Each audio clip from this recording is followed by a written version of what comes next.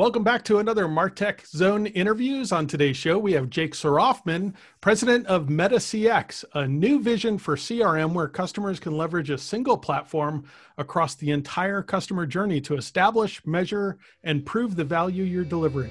This is Martech Interviews, a podcast from DK New Media, publishers of Martech, the leading publication for sales and marketing professionals to research, discover, and learn how technology is driving business results. Your host is Douglas Carr. Welcome back, everybody, to Martech Zone interviews. I have on me all the way from Raleigh. Jake Soroffman is I'm speaking to Jake today. Jake is the new president of MetaCX. Jake, welcome to the show. Thank you, Doug. It's great to see you. Yeah, absolutely. And welcome, I should say, welcome to the, I don't even know what you call it, the ExactTarget extended, I think we established that it's the ExactTarget Mafia, right? Yeah, exactly. MetaCX is a I don't want to say new company because it's years in the making. Yeah, newish, and new to a lot of people because we've been primarily focused on R&D and really building our platform for the last couple of years and only been in market in earnest for the last few months. So, that's fantastic. And started by Scott McCorkle, who is, of course, my boss and a master motivator and innovator when I was working for him at ExactTarget. And then, amazing guy. Yeah, and always driving and pushing. I really love that about him. I learned so much, from him on how to kind of balance, existing tasks, but jump forward with innovation. And then, that's a great description of Scott, actually. Yeah. And then Dave Duke, a fantastic guy that I worked with there as well, always managing client expectations well. So no surprise that this is he's a co-founder here.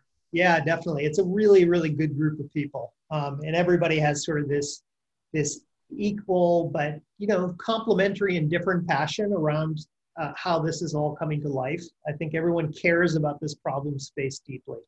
Yeah, I agree with you. And I would say for people, now people are probably saying, what is it? What is it?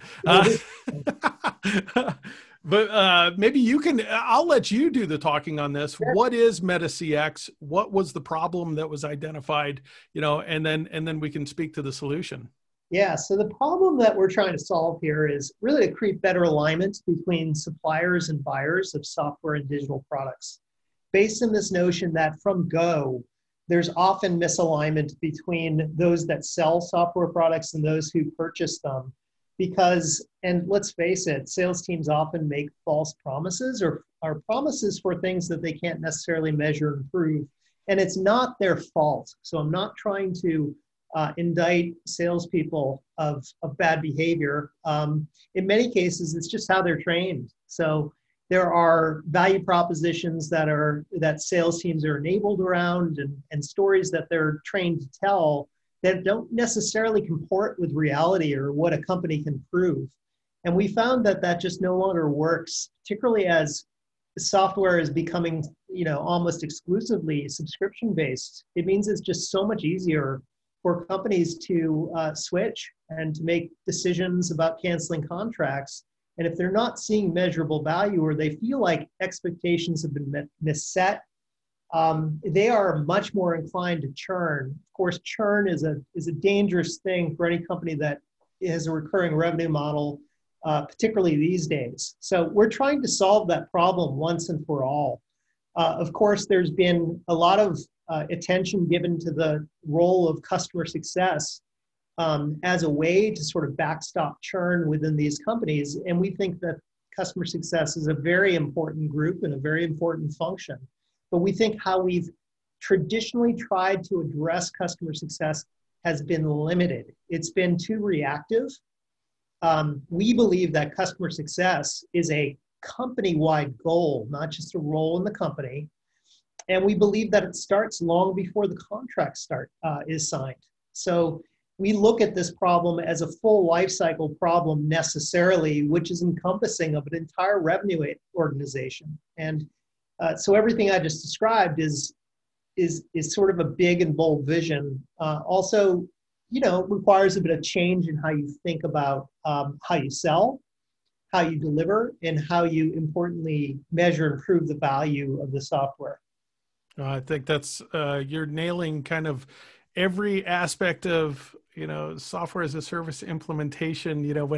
When I'm working, I often see the sales teams are just what you said, sold on the vision or the story. And the vision is, oh, we're going to be automated, we're going to have this unique customer experience, everything's going to be perfect, but missed in between the handoff between the sale and the customer success team or the customer support team or the implementation team were budget constraints or time constraints or system issues or whatever, and then all of a sudden those compound over time, and like you said, then you don't renew, and you don't renew not because it was bad software and not because it wasn't a good salesperson. You don't renew just because of the expectations weren't met, right? 100%. And we think that is not sustainable. I've been part of a lot of software companies who have tackled that challenge in sometimes very impressive and effective ways. But I've never been part of a company where it didn't feel tenuous. Like, gee, the way we're doing this feels highly reactive. It feels like we are kick-saving deals. It feels like we were exercising heroics and doing unnatural things in order to make customers stick and make customers successful. And I think that this sort of resonates with anyone who's lived in this world, because we haven't fixed the problem yet. And that's what we're trying to do. Yeah. And I think the stats out there are very clear, especially just from digital transformation as a whole. I think it's somewhere between 60 and 70% failure rate on, enterprise implementations of digital solutions, which that's you're talking probably trillions of dollars, spent in time and contracts and everything else, right? 100%. Yeah, that's a staggering number. It really is. And so I'm curious a little bit, obviously the functionality of MetaCX, you've kind of painted a picture that it's at a corporate level. So you understand the overall goals of the organization, but how does that work from a platform standpoint? Yeah, there's really three primary use cases. It begins with creating a space where sellers can align with their prospects around a shared definition of value. So to create a mutual success plan early in that relationship that documents the outcomes that customers are trying to achieve and the mutual action plan for getting the deal done. And this creates trust and transparency in the relationship. It creates that initial alignment around those expectations that set up a healthy and productive and profitable relationship. It also sets up the handoff. You mentioned this handoff, that dreaded handoff.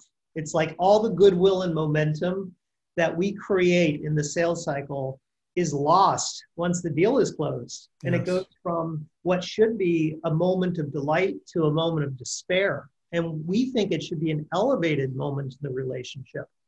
So the second use case is really about nailing that handoff, ensuring that there's a consistent knowledge transfer, that all the stakeholders that are introduced into the relationship are aware of the promises that have been made to ensure that they're kept, that everybody knows next steps, roles, responsibilities, and importantly, that the customer witnesses this, that they feel remembered and cared for.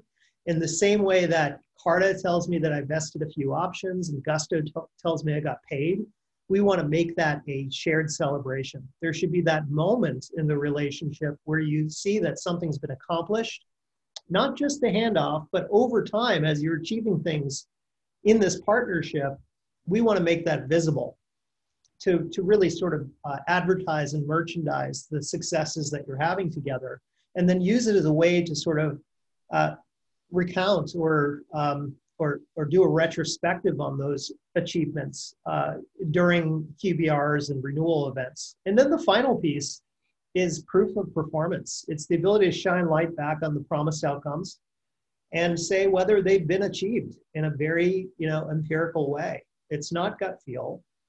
It's not vague promises. It's actually looking at data and sharing that with your customer. That's fantastic. And what kind of KPIs and metrics, are you able to, provide empirical evidence for? Yeah, so the metrics that we can impact for our customers begin with win rate. So by creating, better alignment around a shared definition of value, we can positively impact win rate. Also through creating a structured mutual action plan to build predictability and shared accountability in the sales cycle. That also impacts deal velocity. It can impact average order value because you're attaching the value and telling a richer, higher value story.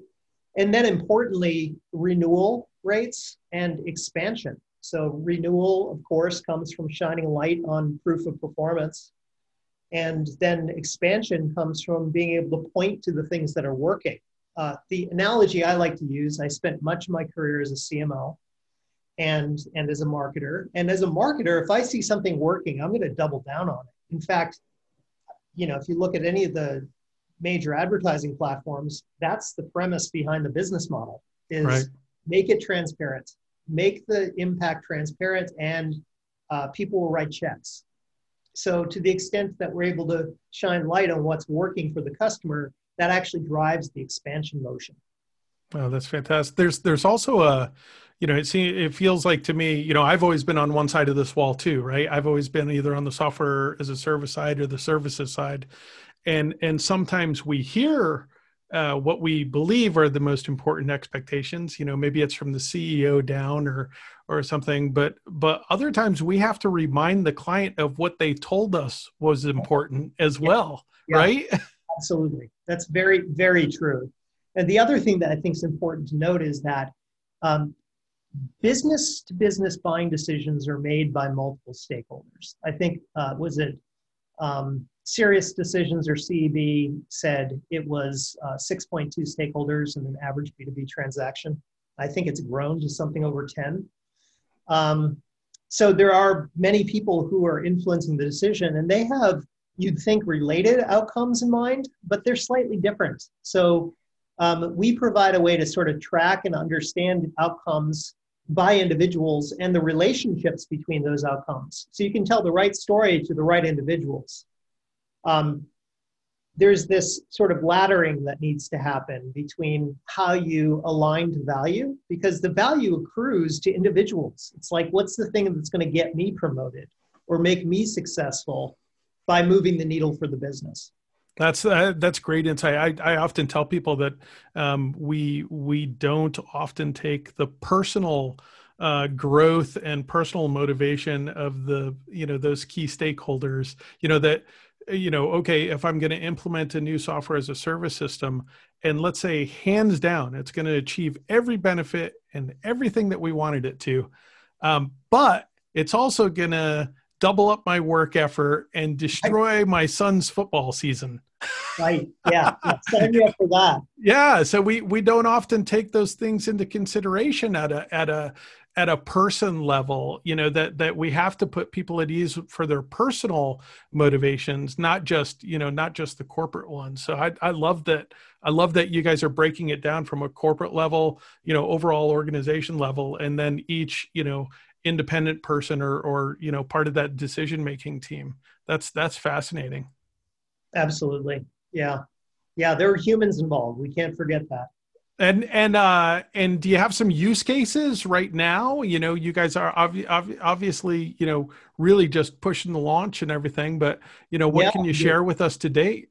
So today, I believe we have 23 paying customers or something like that. So even during that sort of R&D incubation period, we were acquiring customers. We consider these early customers sort of design partners who have really helped us build the product and identify gaps and make it better and more powerful.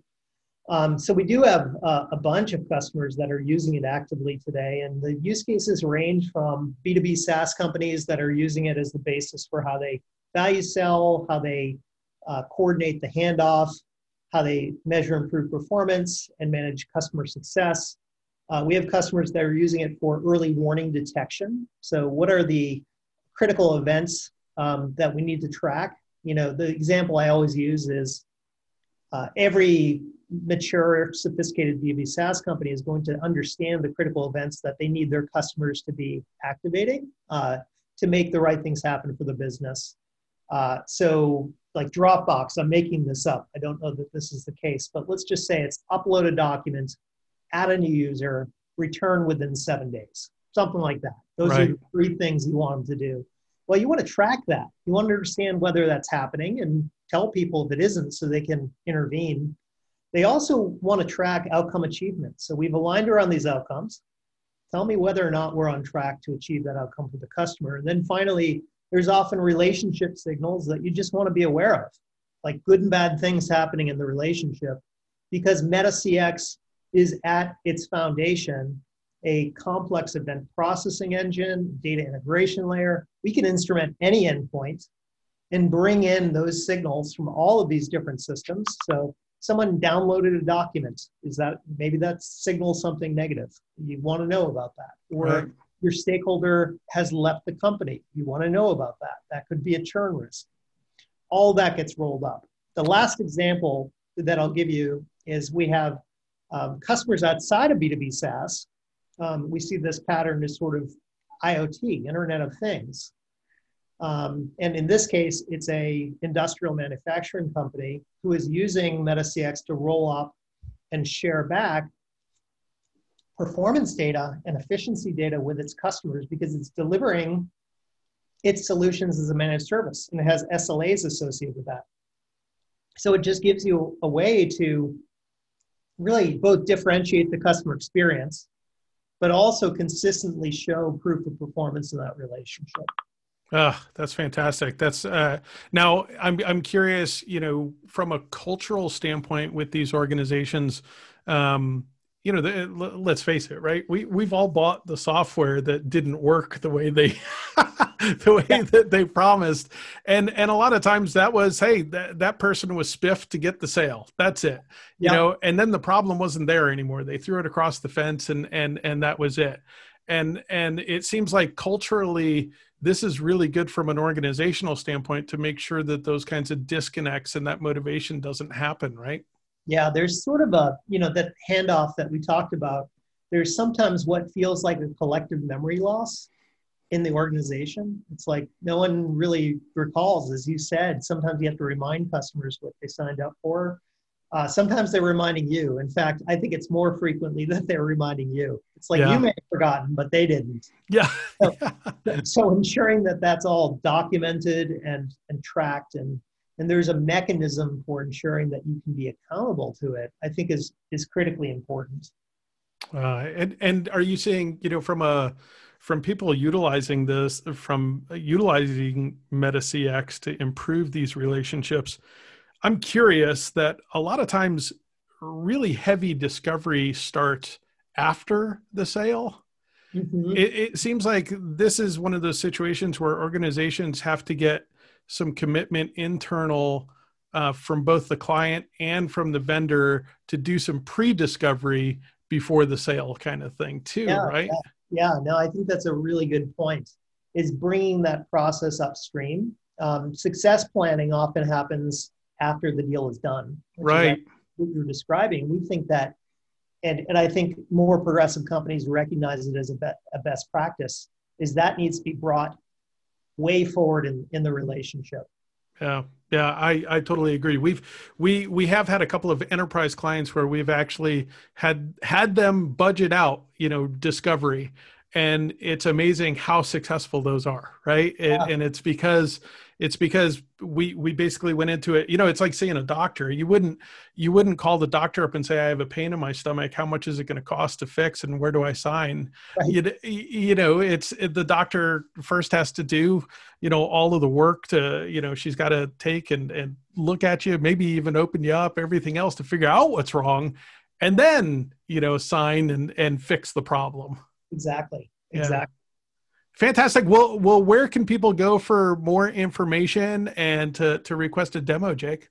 Yeah, so metacx.com is a great place to start. We'd love anybody's interested. We'd love to show you what we're doing. We think it's pretty unique and pretty powerful. Yeah, and it sounds like any company, even if it's a performance-based kind of company, software as a sales obviously is one of those just out of the box. But you mentioned IoT, where there are some productivity stats on an ongoing basis. What kind of target audience are you guys looking to attract there? Yeah, so it's really a combination of B2B SaaS companies is one segment, and then the other segment is anyone with a product that is digital. So it produces data, it can be instrumented, and there's an expectation of measurability. So this could be, like I mentioned, the example of a SLA as the basis for a managed service relationship. It could be a digital media platform where there's the expectation for proof of attribution. What impact are you having on my business? That's just baked into the contract with the customer, so to speak. So any company that feels that they need to create better alignment with their customer around proof of value, proof of performance, on our website, you see that, our tagline is sort of sell on value, renew on proof. That's exactly what we do. Create alignment around that shared definition of value and then provide a way to measure that it's been achieved. That's fantastic. That's a pretty wide charter that applies to a lot of different types of companies. Yeah, absolutely. And it's growing every day now that, even traditional companies have to get, digital metrics in place and everything. So absolutely. Fantastic. Well, Jake, thank you so much for joining me today. We will have in our show notes, obviously, how to get to metacx.com. And if you're interested, I would urge you to request a demo. I have no doubt of the team here. So, not having seen the product myself, I know Scott and I know David, and I know your background is absolutely incredible as well. CMO and a software as a service, worked for Gartner, and so obviously they brought the right people to the table, to build this solution. So thank you so much for joining us today. Thank you, Doug. Really appreciate it. It's great to connect. Subscribe at martech.zone. Sponsorships and marketing services are available through dknewmedia.com.